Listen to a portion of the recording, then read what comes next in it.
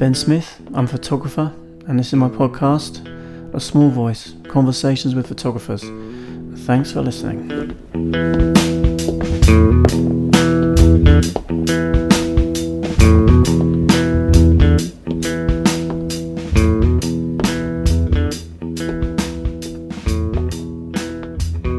Hey people, Ben here. Welcome to my podcast, A Small Voice, Conversations with Photographers.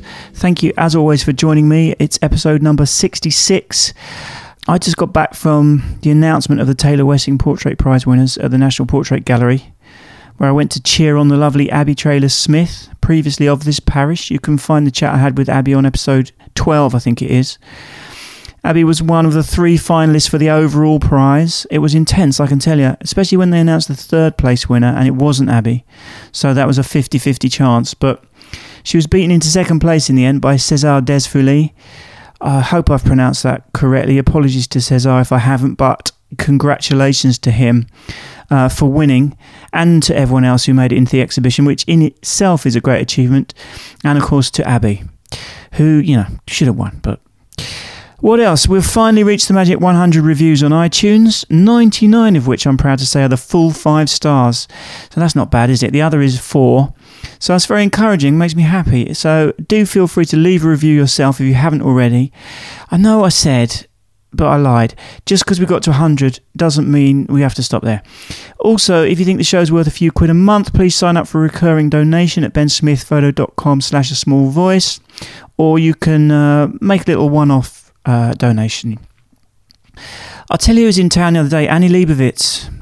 So, of course, I wasn't going to miss such a rare opportunity, and I wrote Annie a note inviting her to have a chat on A Small Voice, and I personally took it down to her book signing at Waterstones in Piccadilly.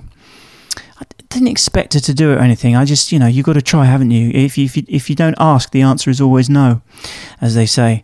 So I went down there, and I had to negotiate the gatekeepers to try and ensure that she got the note. Because I have a rule for myself on this podcast, which is that I do not accept a no from someone who doesn't have the authority to say yes. In other words, the photographer themselves. And I kind of messed it up because I hate gatekeepers, and they're only trying to do their jobs, but I got really grumpy because I get really wound up by those kind of people, and I apologise to them because they really were just trying to do their thing. But I probably tucked myself up there. Not that she probably would have done it, for goodness sake, but I doubt she's going to do it when she gets a note from someone who says, this is from a grumpy sod who I just had to deal with, who wants me to give this to you.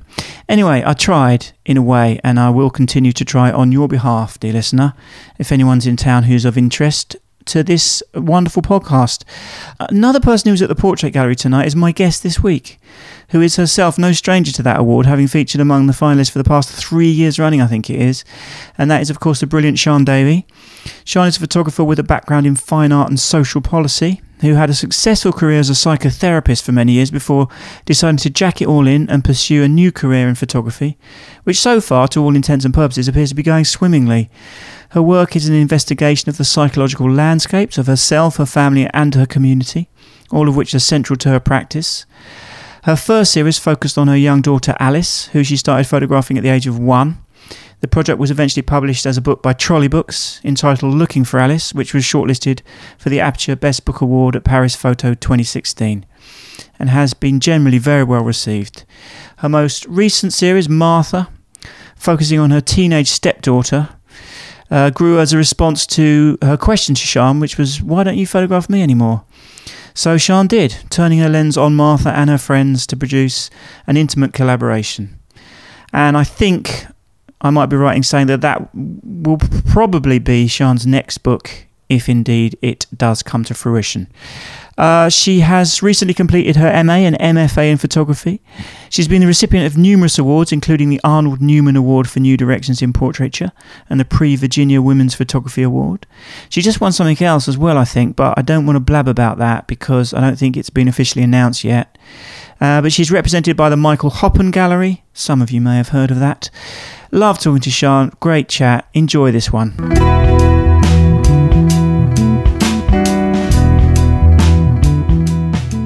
What we can talk about? Yeah, it's a good question. Oh, God. We have got so much to get through. you're officially a rock star at the moment in terms of the world of photography. Oh, that's nice. You're having. I haven't got a VIP pass for Paris yet. Then I'm officially a rock star. Is that right? Is that the benchmark? Well, I'm going to be queuing for 2 hours. So you're going to Paris Photo? Yeah. When is that? November. I'm never going to be cool enough to be going there with people like I you. used to go with my. Can you get a bit closer? I used to go with my ex-partner with Alice when she was a baby, but we never queued because we had a baby with us. So we always just get through the fast track. Oh, right. But I haven't got a baby. So now you've replaced. So now I've got a queue. The baby with the VIP pass. Yes, that's it. So I've got latching on to someone who's more important. The VIP pass is definitely an easier option. Yeah. No childcare issues with the VIP pass. It's good to feel important momentarily in life, isn't it? Well, yeah, just for a moment. Even if it's just a pass that tells you you're important, that will do. You know what? You've got to celebrate those things when they happen. If they happen, that's the thing. I really do believe it, I mean, there's no point in being kind of cool about it. So Ben, I thought I was thinking actually at one point I might just use this as a free psychotherapy session and forget about the interview. Go ahead. But you owe me after that one. I'm not going to do that. You owe me. No, it's not. That would just be tedious for my listeners. Some of them won't understand that reference, but we'll get to it. So, right from the start, what kind of kid were you? Challenging. Really? Confrontational. Why is that? I think because my environment, the context of my childhood was problematic and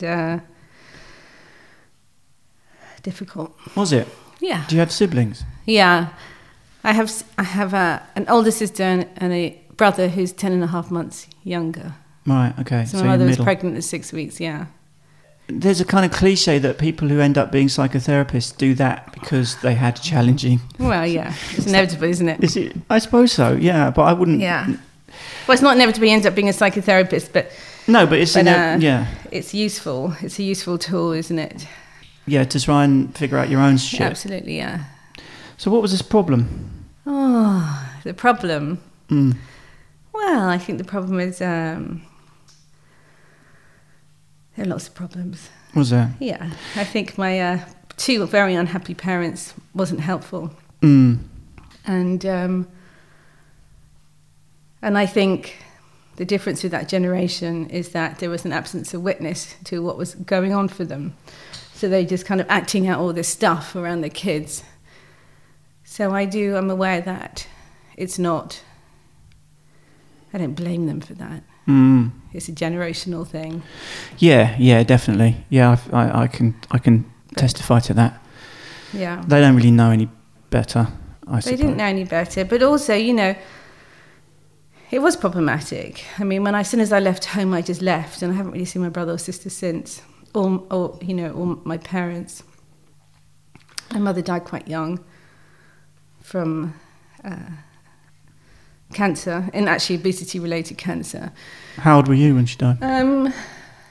I was, how old was I? Late 30s, I think. Yeah. But I mean, yeah. So your relationship with your siblings has been kind of distant. Then it didn't kind of bring you closer together to have sort of shared that. No. Experience. I think because it was never talked about or discussed or processed, so it's still really alive. And I think, I think the membrane between was so thin between sanity and insanity for me. Yeah. That I had to get on top of that. I mean, you've said that when your dad died, but that was kind of one of the things that got you going with photography. Was that basically the case? That was a kind of, I don't know, a sort of inciting incident as far as the photography? No, not really. I think there was a whole constellation of things at the time. And maybe it just coincided. Yeah, I think it was... I just really met my father's madness when he died. I mean, it hadn't been that clear. And I lost a baby. And I moved house from Brighton, which is my hometown, and I moved to the West Country. So all these things kind of piled up. And then something happens often, isn't there, when things constellate together and they kind of ignite a process. And I think all those together. And then I found myself pregnant with Alice 6 months, a year into moving into Devon. But the grief over losing that baby in particular, that was during pregnancy? Yeah. Yeah. The baby just died. And I went to see the Louise Bourgeois retrospective at the Tate. And I don't normally cry at exhibitions, but I cried a lot. And I knew that I had to do something. And I kind of decided that it was going to be photography at that juncture. So what experience had you had of photography up to then? Almost none? No. But you started, you were a painter, you studied painting, didn't you? Yeah, kind of. But it was straight after I left home, so it was like a time bomb for me leaving home. And so when I left, I just went a bit nuts. And that carried on for about 10 years, I think. Went nuts for 10 years. Yeah, but going to study painting does not strike me as some kind of symptom of madness. I think what I did with it at the time was madness. Right. I was chucked out very soon after. Oh, were you? A year into it. So you were trying to sort of work through some things by exploring, an artistic practice, presumably. I think there's a very evolved way of looking at it. There was nothing evolved about me at all at the time. I just think I just went off like a rocket. Mm. And I hadn't realised the kind of the tensions that were evident at home. So your parents stayed together? They didn't get divorced or anything? No, unfortunately. They stayed together. They're bound to each other. Yeah. Crazy, isn't it? Yeah, that's not a good idea. But yeah, these things are complicated. So, but then you did a degree in social policy. Yeah. I had to Google that. I didn't really know what that was. I still don't. I don't know if I do either. I kind of got a vague idea. Yeah. But then I guess, what does one do with a degree in that? So then you at some point you decided to train to become a psychotherapist. Yeah, I mean, I think what's parallel to that was I was in therapy, and I'd spent the whole of the kind of late 80s, 90s consuming lots of recreational drugs and partying really hard and that kind of, thing that was going on. Mm-mm. And it was an extraordinary time. And in a good way? In a really good way, yeah. I mean, of course, it was problematic too, because the other side of that was,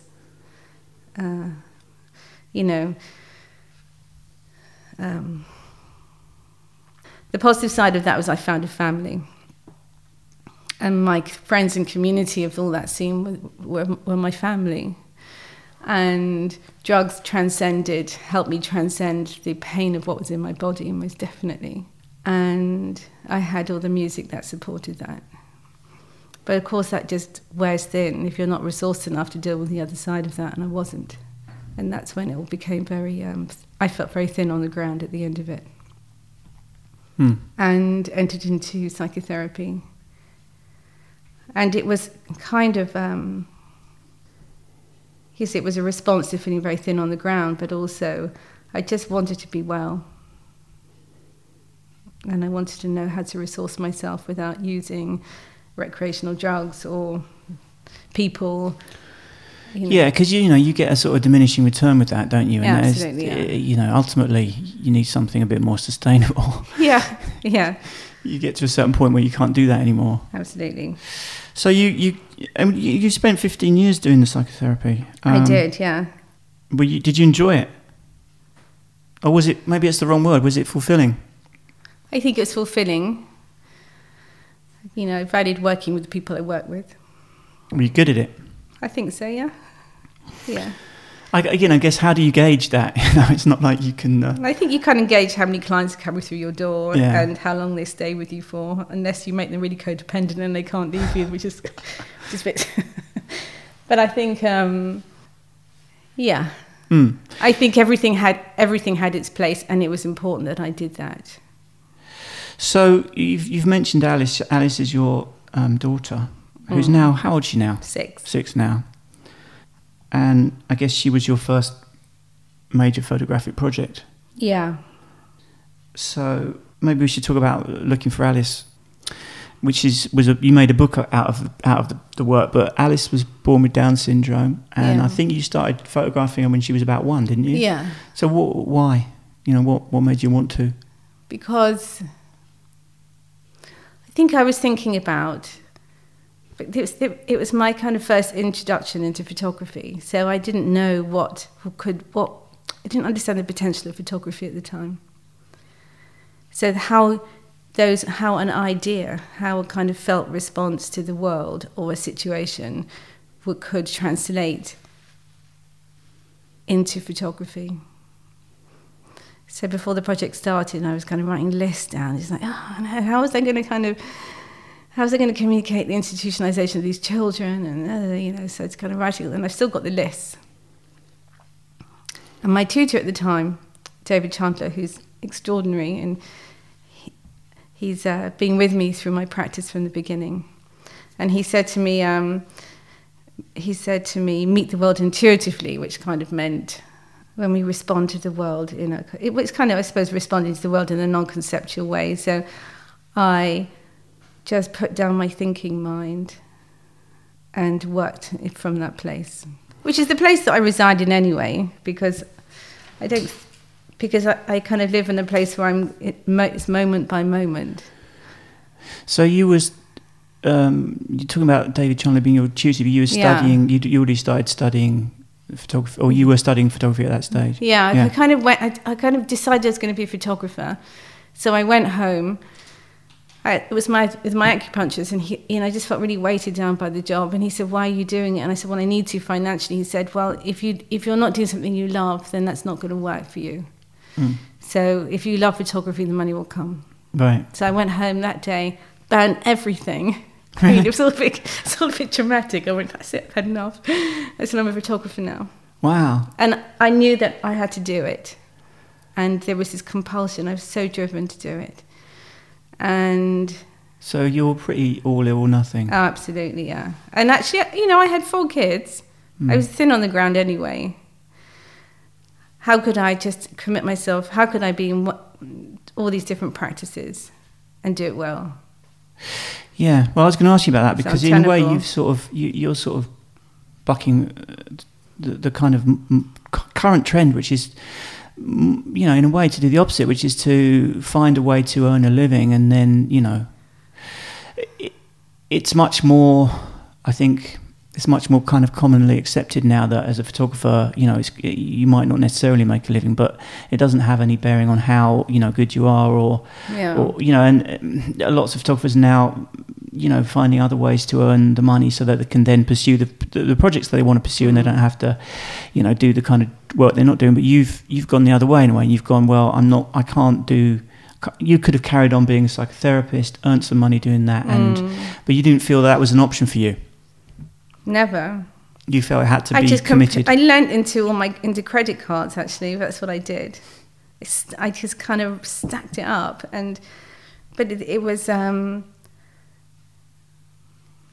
the whole of my being, I knew I wanted to make work, and so I knew it was going to be okay. I had absolute faith in that, and I don't know where that faith came from,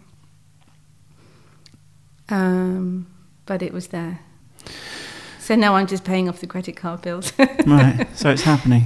But it's almost like I guess self-fulfilling prophecy and all that, isn't it? If you do tell yourself that it's going to be okay, then you've sort absolutely. of You have to have faith in what you're doing, and when you're in the right place with something.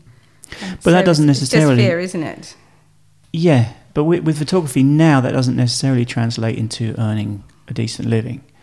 You can find success. Yeah. In terms of, having critical acclaim and having the kind of respect of your peers, and still not have a clue how to actually turn that into income. But I guess you're still in that process. Yeah, absolutely. So back to Alice. Well, what you were saying was that you were trying to intellectualize it. You were trying to make plans, and then you had to sort of. In the end, because this occurred to me that people saying things like, someone said, your work is deeply felt without being sentimental, and all that does come across with looking at the book. But often think, critics and commentators say that kind of thing, but actually that stuff kind of emerges afterwards, don't you think? I mean, in a sense that that doesn't necessarily have to be your intention at the time. You're probably just thinking, well, I'm just going to try and take some pictures that please me or whatever. Kind of. I suppose. I mean, there tends to be kind of a lot of weight to it. I mean, I'm quite an intense person, so I mean, I'm always trying to work something out. And the magic about photography, it just showed me, I feel enormously reverential and have this enormous gratitude about the process in terms of what it can deliver and show me. Well, tell us about Alice. You said she was willful and determined, or like you. So I presume you're. But how do you sort of describe her personality to a stranger who? Well, she's like me, really. Yeah. These children are pathologized as passive. There's nothing passive about Alice. She's really difficult to live with. Yeah. And she kind of stretches along all those polarities of incredible sincerity and warmth and kindness to really challenging and, struggles with authority and takes me to the edges, all my edges. Really, it's difficult. Mm. And it's also not in every moment with her. Yeah, so I see myself, in all my children, and actually in everyone we know, we identify with different aspects of that person. We know that, and they mirror parts of ourselves back, don't they? And all my children do, which is why I photograph all my children. They're showing me something. Yeah. And with her, part of it was a response to your own reaction or your own kind of sense of, confusion or being conflicted as a mum. Yeah. So just tell me a little bit about that. Well, I kind of, every day I learn something else. So I'm about the process. And even yesterday I just went, oh, of course, something else I learned about it, and why I do these projects, because they're still relatively new, and as you begin to unpack them, even a year or two or years down the line, you begin to see why you were doing that, what was important. I began to see that yesterday. The revelation was, I remember these children walking past my house, these children with Down syndrome, walking past my house as a child, and I remember seeing them looking so haunted, and they all had the same kind of bowl-like kind of haircuts, and I was saying to the person I was with, they're saying, they look so unhappy. They look so unhappy. And I don't know who I was walking with, because there's something really ridiculous to me. And but yesterday I realised that, of course I identified with that. I felt marginalised at home. I felt absolutely, completely separate from my family. I remember looking in at my family thinking, what the hell am I doing here? You felt like an alien or something? Completely disconnected. And these children were disconnected and, had been, their existence had been severely ruptured by how the world experienced them. Yeah, it was nothing innate, it was how they were being treated. Oh, absolutely, and nothing's changed, we're just eradicating them. And so was it partly a sort of desire to explore all those issues that you wanted to... I wasn't even aware those issues were in place. Oh, you weren't? I didn't even have a sense of what was really driving the project, apart from the anger that I felt about what was going on with these children, that we were aborting 86% of them, and so it's entirely weighted towards abortion. And of course my own despair about my struggle about having a child with additional needs and the implications of that.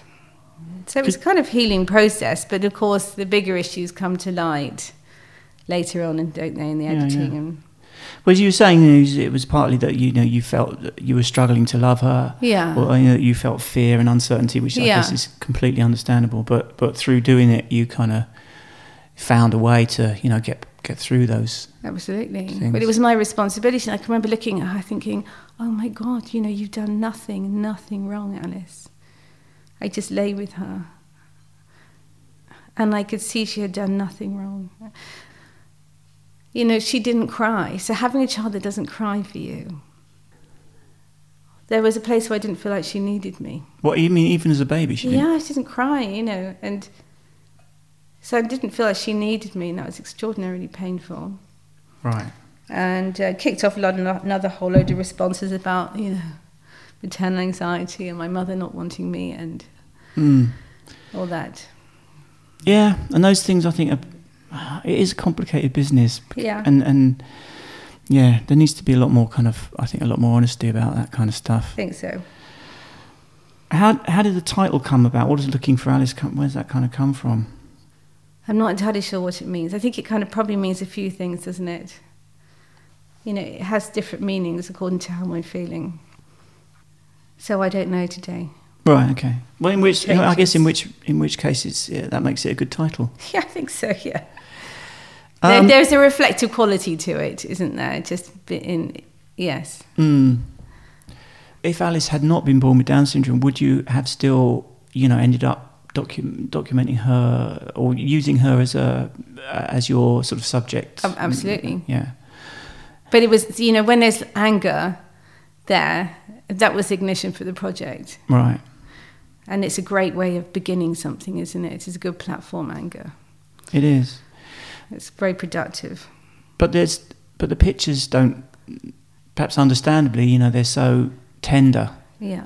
And there's a lot of love in them. But also there's a great honesty to them. So you haven't sort of tried to portray a very kind of idealised picture. It's all now, very... when you see, because I also had David, I'm not what's the word? Sentimental. I don't think I'm a sentimental person. But I had David Chandler working alongside the project, and sometimes I used to show him images, and he'd say to me, "That's not what you do, Sian." And it's like, dong. Like, okay. Just needed to be reminded by someone. Oh my God, and it's all a bit transparent working with him. So yeah. My failings are transparent, I think. So he's insightful. Extraordinarily so, yeah. It's good to have someone like that around. Well, in life you need to have people you can lean into. Yeah. And he was one of them. And when you find those people, you want to kind of hang on. Oh my on God, to you really do. Keep them around. I think he's written the introduction to a couple yeah.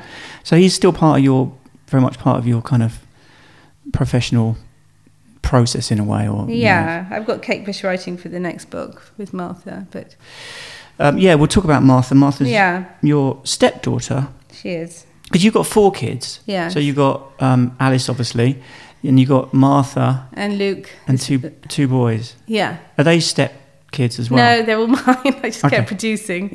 Yeah. Okay, so it's only Martha who's the step kid. Okay. Yeah. So, well, just to sort of finish up with Looking for Alice, I guess, you did a Kickstarter. You smashed the Kickstarter campaign out of the park. You've got that funded in that way. Yep. And I think it was Trolley Books who published it. Can you have you got any insight into why the book has been so well received and so sort of has touched so many people, I suppose?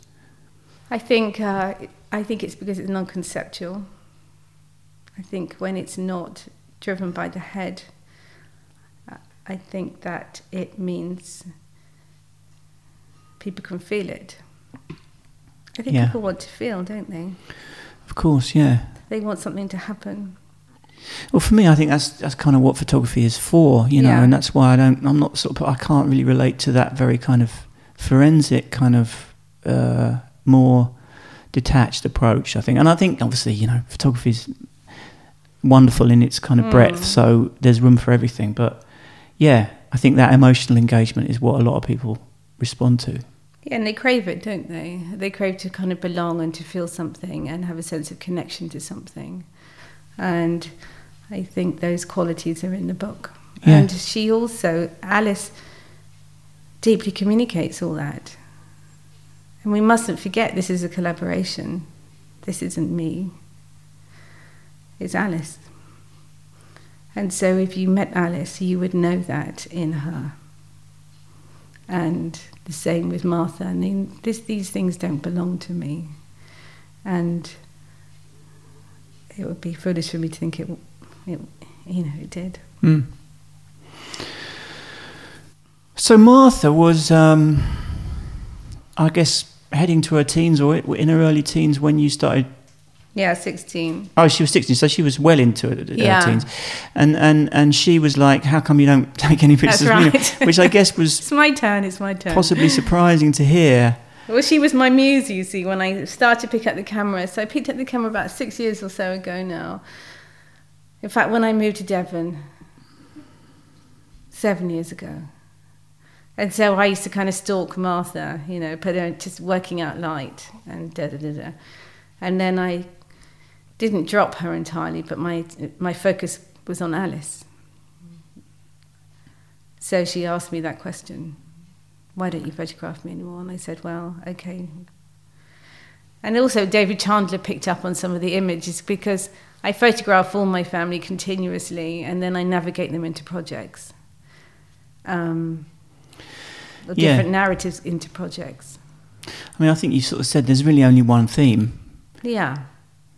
And it's just a question of, how you decide to explore it. Absolutely. But I guess 16-year-olds, the kind of common perception would be that was just a time when you're probably going to, quite possibly not going to want to get photographed, to say the least. But I think you've said Martha's she's very unself-conscious, especially for anyone, but especially for someone of that age, which is a notoriously self-conscious phase in life. Yeah. There are images where she's really kind of allowed you. Well, she's allowed you really in. Now, obviously, you've got an intimate relationship, but photographers always going on about access. Getting access to the situation. But yeah, how did that all unfold? Well, it's fraught with tensions all the way through, as you can imagine. So I had to navigate through those tensions with her. That's why it was a collaboration. And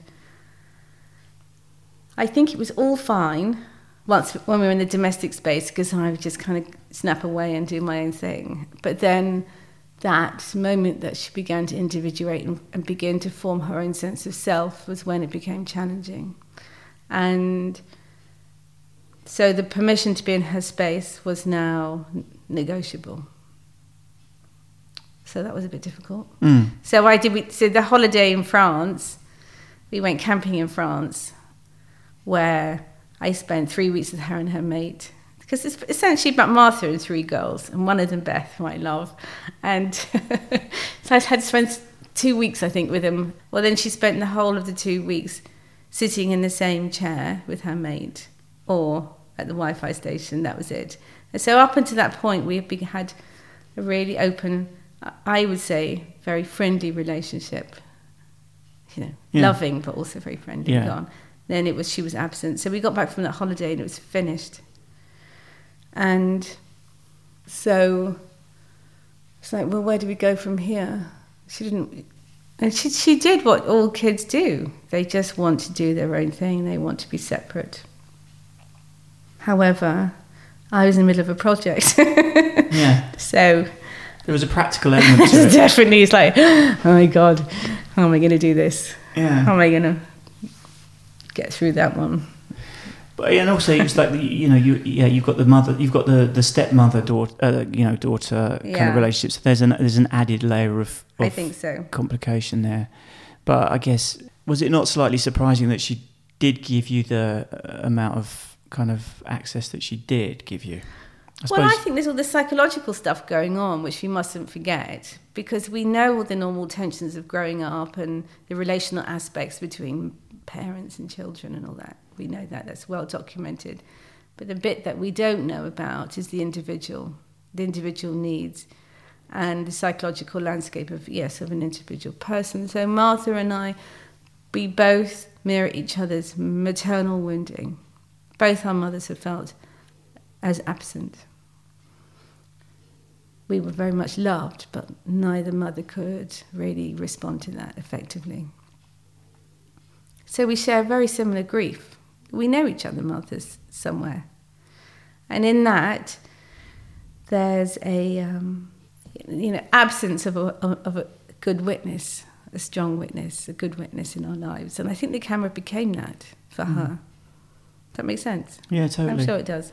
Yeah, and I was thinking that clearly there are ways in which your kind of background as a psychotherapist has kind of given you an insight into this stuff. She wanted to be seen, and I think she wanted to be seen by me. Hence, why are you photographing Alice? Why not me? It's like, where are you and me in this? So I didn't have to coerce her or manipulate her.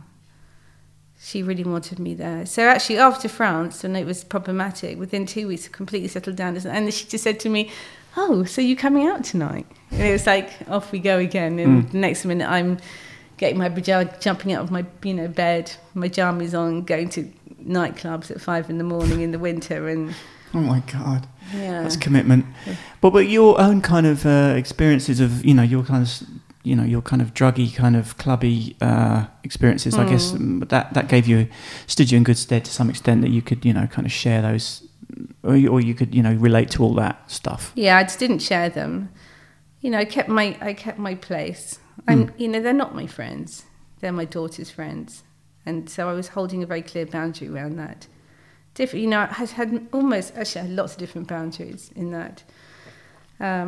And I had to calibrate that all the time as they began as they were transiting childhood into adulthood. So it was me that had to bear witness to that and change where I positioned myself. But I think having the history that I've had, the childhood I had, and everything that followed, meant that there's not a lot I see most things. Did it remind you of your own kind of formative experiences, but sort of witnessing the stuff that she was up No, to? not really. Why I think not? hers is a much happier, Yeah. much happier time. I think that kind of untetheredness I remember, the lack of boundary and and lack of the parameters are wide open, aren't they? And you feel like you can go forever. I'm not aware of my mortality or death or anything, are you? No. You just go. Well, you're kind of invincible, aren't you? Yeah, invincible. Indestructible. Which can, it kind of makes you... I feel sick when I think about the kind of things we used to do. I know, it's great, isn't it? Oh, yeah. I don't think I want as long as no one gets killed. I didn't die. That's the amazing thing. Yeah. I didn't die. I look back and think, oh my God, I got through that. Yeah, but then, not everyone does. Oh, gosh. They really don't, sadly. But how I survived it. Yeah. And does she... Well, how does she feel about the images? Does she like them, or is she kind of proud of the project, or her friends? I think quietly so. I mean,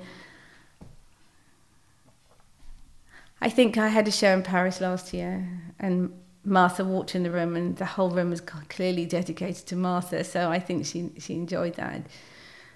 But they're not Martha, are they? They're representations of Martha. And so I don't think she can really identify with the images as her. Because the images that she's familiar with are the ones that her mates take, aren't they? Yeah. And on a kind of out and about. But these ones are not. So I question how much they're her.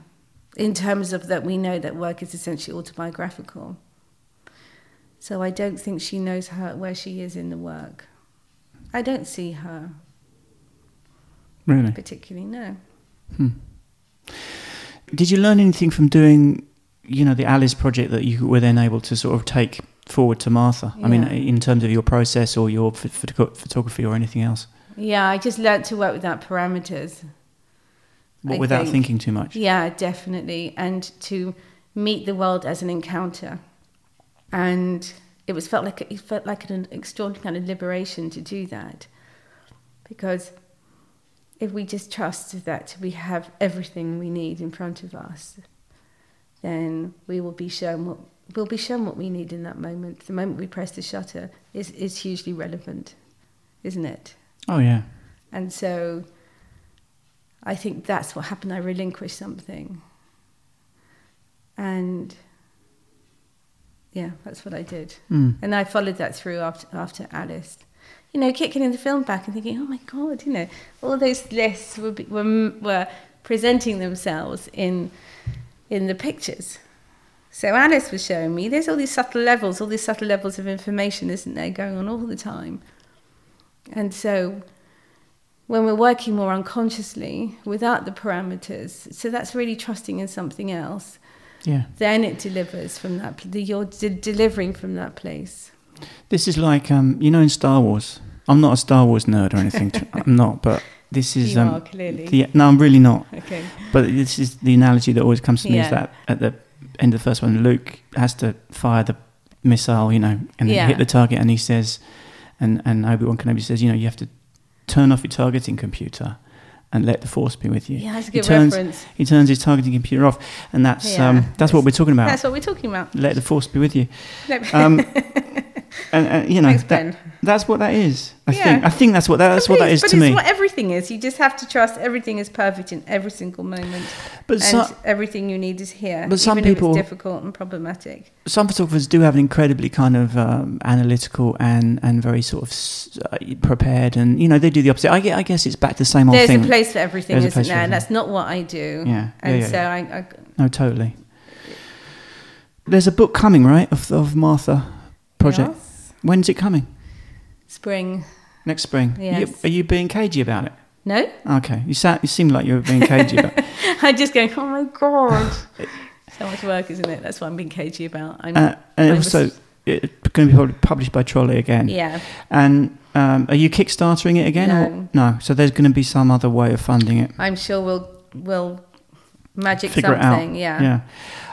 She's very good. The great thing about Hannah is she's very together. And she can do that. Yeah.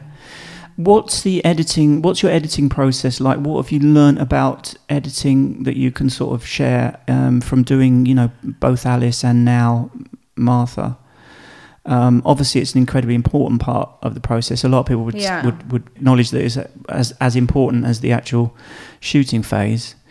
Do you have a certain process or a certain way of approaching it? Well, I didn't have a clue about that when I started with Alice, so it was a little bit random. Even though there were kind of narratives that I needed to present in the book, and that just worked. Martha is a bit more interesting. I mean, I had someone else work on this book for a while to have a look at it, and what was interesting is that the edit was very sexualized. Oh, really? Because it could potentially, these, gorgeous young girls running around the countryside half naked is one aspect of it, but it became sexualized, and it's like, the point was really missing. Was that subconscious, do you think? Oh, I don't know, really. Was this someone else did a bit of editing for you? Yeah. Okay. Just to kind of, and so there are many narratives in this book, aren't there? There's my relationship with Martha, my history. I mean, so I think I understand, I have to understand what the narrative is before I begin, but also narratives reveal themselves in that process too, I think, don't they? Totally, yeah. And so I've got to, I haven't started that yet, I've been too busy, but I will start that. So I've just stopped shooting, actually, that's why. On that project? Yeah. You've decided that's the time to just... Yeah, there has to be a point at which you stop taking so. Pictures, yeah. Well, otherwise you're going to be shooting up to the point when you're heading for the printers. Which I did with Alice. Did you? Right to the end I was shooting. And I don't feel it. Because that window, when between 16 and 18 is so specific, isn't it? That transition is so specific. And once you've moved and you've separated, the child is gone. The child is actually gone. We still retain childlike qualities, but that window's gone, and I think that's when I stop the work. Yeah. Because the energy's gone, hasn't it? The potency and the vitality is kind of gone, and these things have their own time frame, don't they? Yeah, they have their own kind of natural. And I think she's physically gone, hasn't she? She's gone to college or something. Well, no, she's still at home. Okay. She is going to college. Yeah. She went travelling, but yeah. So what about the boys? You got two boys as well. I have. It's like I think your magnum opus should be you just do a book on each kid, and then that's a 4-book project right there. And then I die. That's it. No, finished. That would just be the first phase. I think Well, each child, you see, and going back to that place where they just reflect something back to you about yourselves. And so I do think I am working through something with each of my children. Joseph is really difficult to work with. And I've been photographing him for about 3 years now. So I've got kind of quite a big body of work sitting there. And how old's Joseph right now? He's 13. Right. And he feels the world very deeply. He's extraordinarily sensitive and intuitive. And so that's not easy to work with because he recognises what I'm doing. But interesting. Interesting, yeah. So there needs to be more of a dialogue between the two of us. But one could see how, it's easy to sort of find these kind of convenient patterns, but one could see how if you did something with Joseph as well, that, it would kind of fill in a gap between Alice and Martha in terms of, age, but also in terms of the kind of things that you can explore. It would work. Well, he's a boy, isn't he? And he's separating from his mother. So that's interesting territory, isn't it? It's a difficult stage. It's a difficult phase. 12, 13. Very really difficult. It's really difficult, yeah. And we're very close as well. I'm only bringing these things up because you're very kind of incredibly open about these things, and you make these things public on your website and stuff. But you mentioned that you separated from your partner. So that's something that they've all, like, I think you mentioned that Alice, found that a very difficult thing to deal with. And I'm sure for Joseph, I was just thinking I was that age when my parents got divorced. And that's a difficult age. That's the sort of age when, you'll know this, if a shrink says, how old were you when your parents got divorced? And you say 13, they go, oh, tricky. As soon as someone did that to me, I was thinking, oh, what's that then? that must mean something. It's, I don't know. I think Alice has found it very difficult in particular, which is why the work I did at the National Portrait Gallery, I called it Together, because she does incant the word together over and over again. And she couldn't, because she can't conceptualize the world, she can't rationalize it.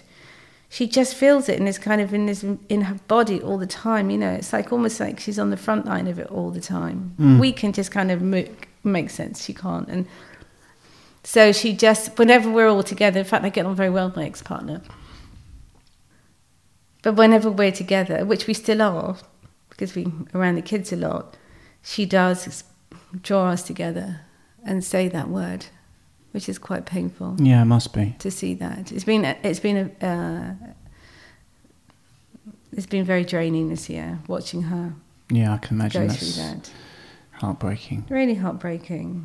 And you mentioned this project Together, so that was something that you did reasonably recently, and you had a very nice little, or you still have maybe, I don't know, there's a show at the National Portrait Gallery. Just finished. Finished, okay, so people have missed that, unfortunately, if they haven't been, but I haven't seen it yet either. So. Oh, really? You didn't manage to get down to it. Well, what they did was there was a kind of an opening, but they only presented a small selection of the images. Yes, they did. That's all I saw. Yeah, they didn't open the whole show to people. And that kind of came out of in a slightly sort of unusual way, because it was kind of a commission and it was kind of a corporate thing. Yeah. So tell me a little bit about how it came about. Because it was essentially you went around the country and you photographed a number of different families, which is very much in your wheelhouse. You must have thought, well, yeah, this one's got my name written on it, and that's why they went to you, presumably. It wasn't just some kind of random. Yeah, it's like, I know, Sian Davey. She'll do. Yeah. So yeah, just talk me through how it came about. Well, I was asked by the National Portrait Gallery and their sponsors, who fund the family programs there, to make a body of work for the National Portrait Gallery. So I was with Tom Seymour and we just had free rein to travel around the country for a month. Yeah, Tom Seymour is a kind of a writer. Yeah, he was with the BJP. With the British Journal of Photography. Yeah. And he sort of, took the role of kind of producer. What would you call him? I don't know. Producer, writer. Yeah, he kind of carried my bags. Yeah, he helped you with the logistics of it all. But yeah, sorry, I interrupted. Carry on. And so it was great actually. We just worked intuitively. through our meetings with people, and we decided, so we went up to Newark in the Hebrides, and then we just followed our contacts and people who were prepared to let me photograph them. And so we photographed 31 families in 3 weeks. Yeah. I mean, it was an extraordinary task. 31 families in 3 weeks. Yeah, and my shoots can go on for up to 3-4 hours because I'm working in depth with people. I mean, it's a pretty extraordinary kind of logistical achievement. I mean, I think for people who listen to the podcast will immediately be aware, or will realise that. I mean, and because you did nail it, if I may say so. So I think to get really good results out of that kind of a schedule is a great achievement in itself. Presumably you only had a few hours with each family. I'd have, I don't know, no, more than as long as I needed actually. But I'm photographing them around a meal time, so I'd have to get them to slow it down a bit. So 3-4 hours sometimes. So this kind of idea of the family around the dinner table, that was the sort of that was the kind of the thing that kind of held it together. Yeah. Which of course not all families do. They certainly don't. And I mean, I'd enter into I'd photograph a family in Bristol, and it was all laid out in the the dining table and the glasses, the wine glasses and the serviettes. I went, you don't do it, this you lot. I know you don't. They were easily do. It's like, no way. So of course they didn't. But I think it didn't feel important. It's what that was their aspiration. That's how you want to be seen, and it doesn't matter. Yeah, one of the things you wrote was, "Love is us, not me." Yeah. This was in relation to this particular project. Can you kind of talk about that a little bit? Yeah. I think I had a series of conversations en route with different people I met. I enjoy the process of writing. And I just met people. For example, I met this guy on travelling, this Norwegian guy Swedish guy actually, in the youth hostel on Uist. And we would have, I'm not a good sleeper. And so I got up to do some work. And there he was, 5 a.m, and we just locked in to this kind of existential conversation, And I'm trying to work it out. Well, why am I doing this project? Why am I doing this project? I know it's a commission, but that's not good enough. So he was part of that, a bigger picture of me understanding about actually what love is and what family. I left my family, so I'm not. I can't romanticize family. This family I had, or my experience of family was abuse.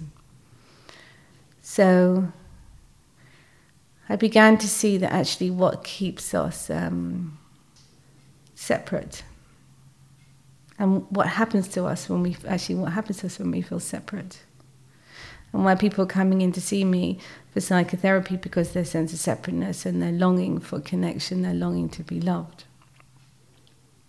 And I began to see that as a universal need. So I think that's where it came from.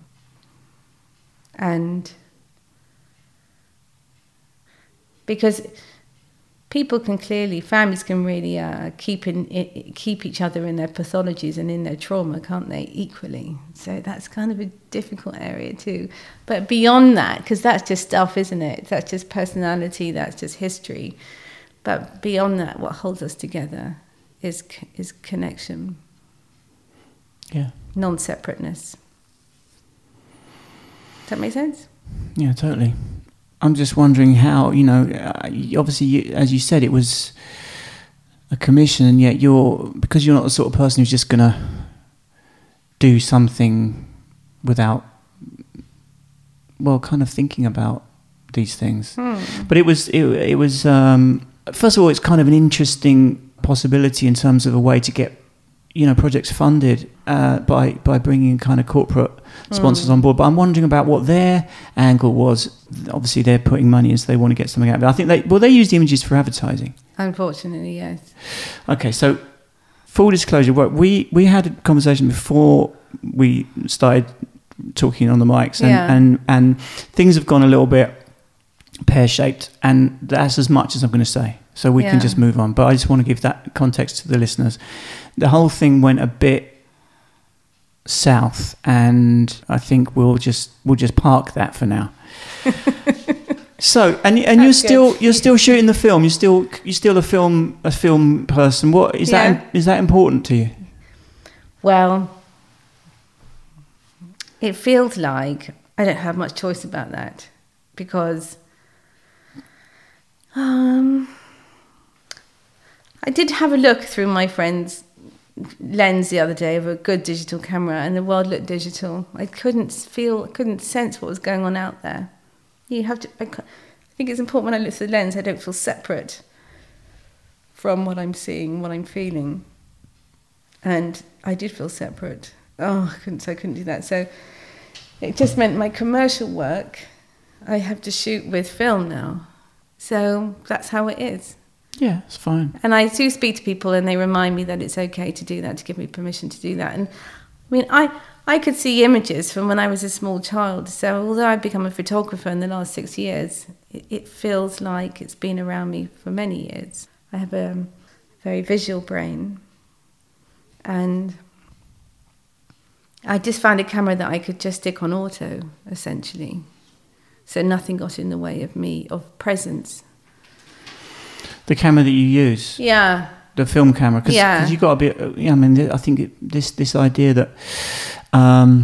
or this thing that, you don't get to see what you're shooting is possibly one of the most important elements, I think, of, because I mean. But you do see what you're shooting, though. That's the thing. You do. I mean, I know that we don't, because I get back, but also, I think.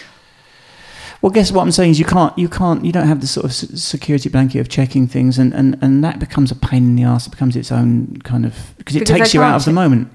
Yeah, of course it does. And I think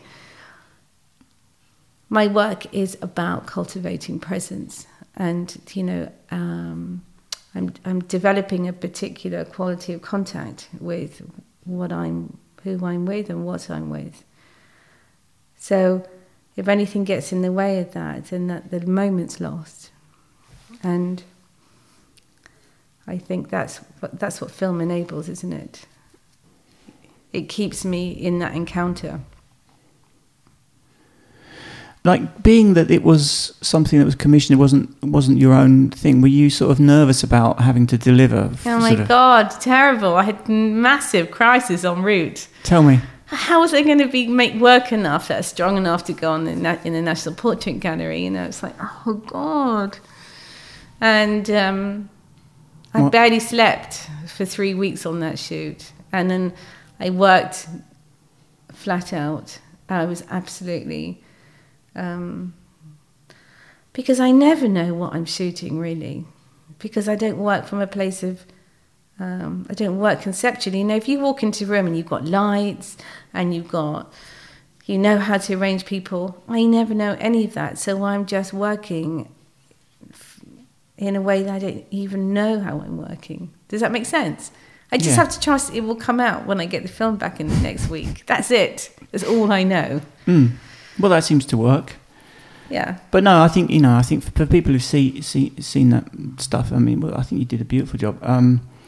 But you're not very technically kind of orientated as far as all that goes. What's your tool of choice? Are you using a 6.7 or something? 6.7. Right. Okay.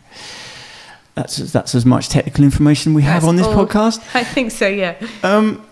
What else? Yeah. No. There seems to be a kind of confidence to it, even though you're kind of claiming that you don't know what you're doing. I know. Well, I do know what I'm doing to some degree. How light's working. Yeah. I don't know what goes on in my camera, but I do have a sense of what's working now. I mean, that's what it taught me shooting like I did over the summer. That what I do at home is transferable into other subjects. Yeah, of course. Yeah, and of course, and it was, as I said, very obviously, very much in your wheelhouse, as they say. So, in that respect, you knew that you basically were working, within your kind of specialism, as it were. Yeah. You have a gallery, Michael Hoppen Gallery, which is quite a famous gallery. I don't know anything about galleries really, but I know that they're quite a famous gallery. So how's that all come about? You're just totally rocking it at the moment. Everything seems to be falling into place, and presumably, at some point, or maybe even already, you're going to be selling prints, and that'll be part of your kind of income. Yeah. What's that experience been like? Well, unbelievable. I think Michael Hoppen, he saw my work at the MPG last year and asked me to go and see him. And I remember I'd seen him. I didn't really even know that I thought he just wanted to see me. So when I left, I didn't even know that he wanted to take me on. Mm. And then he said in a nice email of, if you do ever want representation, and oh my God. So it's been... I fortunately, I'm working with some very good people around me that really support my work, and so I've got space to make work increasingly.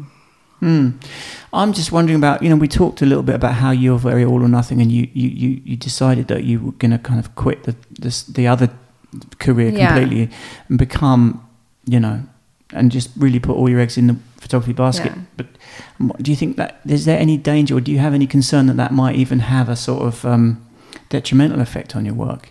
By turning pro, that you're somehow going to be losing, I don't know, a certain innocence or that freedom that you feel when you're just doing something because you love doing it. I won't do anything unless I love doing it. I think that's the number one thing. So everything will have my DNA in it, and everything has to feel important, and has to mean something. So if that's my personal platform. Right. Otherwise, I can't do it. Right. Because if I have to split part of myself off to fill someone else's agenda or criteria, then the work won't resonate. It won't be me, will it? No, exactly. And I think some people take that position, but then, when you are reliant on a thing to earn a living, then sometimes you just do a job because it's a job and it's money. But you're saying that's not the sort of person you're a photographer you're going to be. You're just not going to No, I won't do that. Okay, makes sense. And I don't have a private income. I don't have anyone supporting me. No. So money is definitely a bit tight at times, but the work comes in. The work that's interesting comes in. Mm. So I feel very philosophical. It would just be okay. Yeah. Because I'm not really attached to the material world. I don't want things. Stuff, you mean? I don't want stuff. I can pay my rent and my kids are okay. And yeah. Well, you've only got to wait another few years. They might even be able to throw some money your way. Oh, I bloody hope so. Banking it, aren't I? My kids are like me, are really highly emotional, so I really can't see it. Anyway, my oldest son's your oldest son? Well, he's Luke. His name Luke, yeah, he's doing an English degree, and he wrote in the book. He's a really wonderful writer and extraordinarily poetic, and he's very dedicated to his Buddhist practice. So he's going to be, oh really? In Tibetan Buddhist, like I am too. So we. Oh, is that where he got it from? Yeah, absolutely. So that's what informs a lot of my work. Ah, interesting. My practice. But he actually does his practice and I don't. So he took me off to Sammeling in Scotland and said, for my Christmas present, he took me up there for Easter to do a retreat there with him. Meditation retreat? Well, it was a bit, but it was just lovely because it just reminded me about the qualities of kindness and kindness, I think, and generosity and all that. So it was good to be infused with those teachings again and take that. But he's really bang into it. He's off. I mean, I don't know whether he'll be a monk, but he will be a lifelong practitioner. Yeah, it's amazing to discover something like that at such a tender age, isn't it? I mean, I don't know what... Well, most kids have got pornography under their bed. He had religious icons, so that was a bit of a giveaway at the age of, I don't know, 9 or 10. I don't know if that's necessarily a good sign, but it's obviously worked out well. I met Luke. He's a lovely fella. Yeah, he's great. So that's his calling. And when I was... But he's sort of encouraged, in a way, it's funny how he's, it gets to a point where he's brought something back to you. He's sort of almost encouraged you to sort of, not move too far away from that practice or whatever. Yeah. I mean, for me, because I took him through all my crazy party days, and I was quite full on. How I am in photography now is how I am in everything, it's all or nothing. So, and I took him through that with me. How old was he? Oh, tiny. Really? Yeah, 3, 4. I didn't take him on the parties, but, he was around this very, very full-on thing I was up to. And so, I took him down that path with me a bit. And so, fortunately, at the end of that, and things I was very fragile at the end, very vulnerable at the end. And so then I got into Tibetan Buddhism and therapy, and I decided to kind of commit myself to being here. Does that make sense? I wasn't really here. And when you take drugs, you're not here. No. Well, that's the whole point. You're trying to go somewhere else. Really, and so then I decided to be here. And I think that was the turning point for him too, is that his mother chose to be here. And I decided to bring my spirituality into here and not out with the fairies. Yeah. It's good fun out with the fairies for a bit. For a bit, and that's the point. But he's obviously, maybe he's sort of subconsciously reacting to that, but, he's chosen a path of peace and... I think so, thank God, and he doesn't do any reflection. class A's, and he doesn't fuck about, he just doesn't. He's just, I'm here, and I'm choosing to be in my skin. And so... perhaps I did something right. You undoubtedly did. How are you returning 50? Has that God! Has that sucked? It kills me. Yeah. Oh, it's okay. I think it's okay, and it's difficult. Yeah, it's difficult because there's obviously the biological things about degeneration of stuff like your bones and bone density and. What else goes? Oh, it's all a bit diminishing, isn't it? And also, what they don't teach you is... Can I talk about the menopause? Yeah, please do. I was about to introduce that. I know you. I just see it. Well, only because... It was the sign you had up in front of me saying... No. Talk about the menopause. That's just your insight. I never talk about the menopause. All I was going to say was, as a bloke who is, now 52... Are you 52? Yeah. I'm 52 too. I know. Oh my God. So that's why I'm trying to. When were you 52 then? Well, I don't really want to. You're not really 52. I'm 53 in February next February. Are you? Oh yeah, that's right. Because you also about because I'm 50. Yeah, we're a few months apart. I don't have. As a bloke, I don't have to deal with that shit, which I'm grateful for. But actually, you want to deal with that shit because as a woman, you see, when you start, your estrogen and progesterone levels change. You get all this kind of energy to be in the world.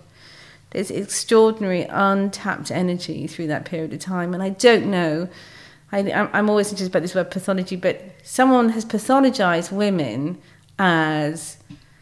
what do they pathologize women in their menopause? How do you know it? What's the... I can't think. But anyway... Ben tell me that. What do you mean? That it's a place of, it's all over, essentially. What you mean? What's the sort of perceived wisdom or the cliche? Yeah, the cliche. It's like it's all over and it's all downhill from then onwards. And I think, yes, I think your body's going to struggle, so I have to take care of that. I have a very focused, I do lots of yoga every day. I do lots of exercise. So I have to take care of that. So quite a lot of young people don't even do that. They don't, and they should. But anyway, so I do that. But there's all this energy I didn't know that I had. And I think it was through that time, like when you're an adolescent and you've got these hormones going crazy, well, we have as well in our 40s. And so there are parallels there. Interesting. So we harness that. I think in your teens, it's anger and da-da-da-da. Mine was a bit more evolved than that, and I think it is for women. You see women going, that's it, I've had enough here. I'm moving away from my family. I'm going to find out who I really am in a kind of broad way. Yeah. It sounds like there is some upside then. That's just a bit. But also, I think you start to, because you're just so aware of the simple maths of it. Yeah. You do start to think, well, a lot of the shit that you worried about just kind of pales into insignificance, and maybe that's the good part. You're more likely to focus on things that are important. Well, you've done all your shit, haven't you? I kind of worked through all that. Well, I worked out. Well, if you're lucky, not necessarily. A big chunk of it I had, and I think in order for me to be here in this kind of human form, I had to get my shit together. So. But also, it's worth kind of pointing out that for you, this kind of brand new career, this kind of this kind of rebirth, as it were, has coincided with you being at a certain age, and therefore that's something to celebrate massively, right? Yeah. Because you haven't been doing photography for that long, and so that must be quite exciting. Yeah, really exciting. Thank God, it's such a privilege to be able to find this expression. Such a privilege. I don't believe that I was given that privilege. I still can't. I have to pinch myself. That to find something I love so much and it be a part of my life in the way that it is. I have such gratitude for that. And I'm still haunted by my past. I'm still not liberated by my past. I still live the dreams and I'm still in that zone. But I am a healthier person. I have more witness to. I know it can be quite chaotic at times, but I can see that, whereas I couldn't before. I just acting out craziness. I know what I need, and which is why I could define my career in the way that I did, because I know what keeps me well, and I know what takes me into my struggle. So what keeps me well is staying. Having integrity and staying with with what's important, and I can feel myself if I'm not doing that. I get really drained, and it's it doesn't work. That's what happens when you get to our age, Ben. How's it for you then? Come on. No, I don't. I think this is probably a very good time to stop the interview. I think this is when people want to hear. How is it for Ben? I don't. Let's not go there. Oh, the body language is. This is the trouble talking to a fucking shrink. I think we're gonna let's say this is a very nice place to stop. It's been fantastic talking to you. Thank you very, very much. How is it for men getting older? For making the time. You're not going to get. I'm just interested though. It's what happens. I can't speak for. I can only speak for myself, obviously. Yeah. But it does suck a little bit. Is it? Yeah. I know. But also, it just so totally depends on your situation. I mean, I'm recently single, so that's that's a kind of particular thing. And you've got kids as well, haven't you? I've got one. One, yeah. And so that's going on, and I suppose a lot of people are. We've all got our own kind of situation.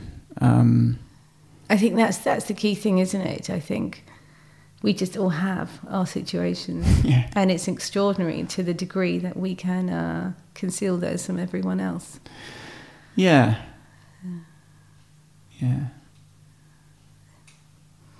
Well, thank you for sharing that with all of us. I'm not going to edit that out. No, you're not. I totally am. You so are not. Thank you, Sian. It was fantastic talking to you. Thank you, lovely Ben.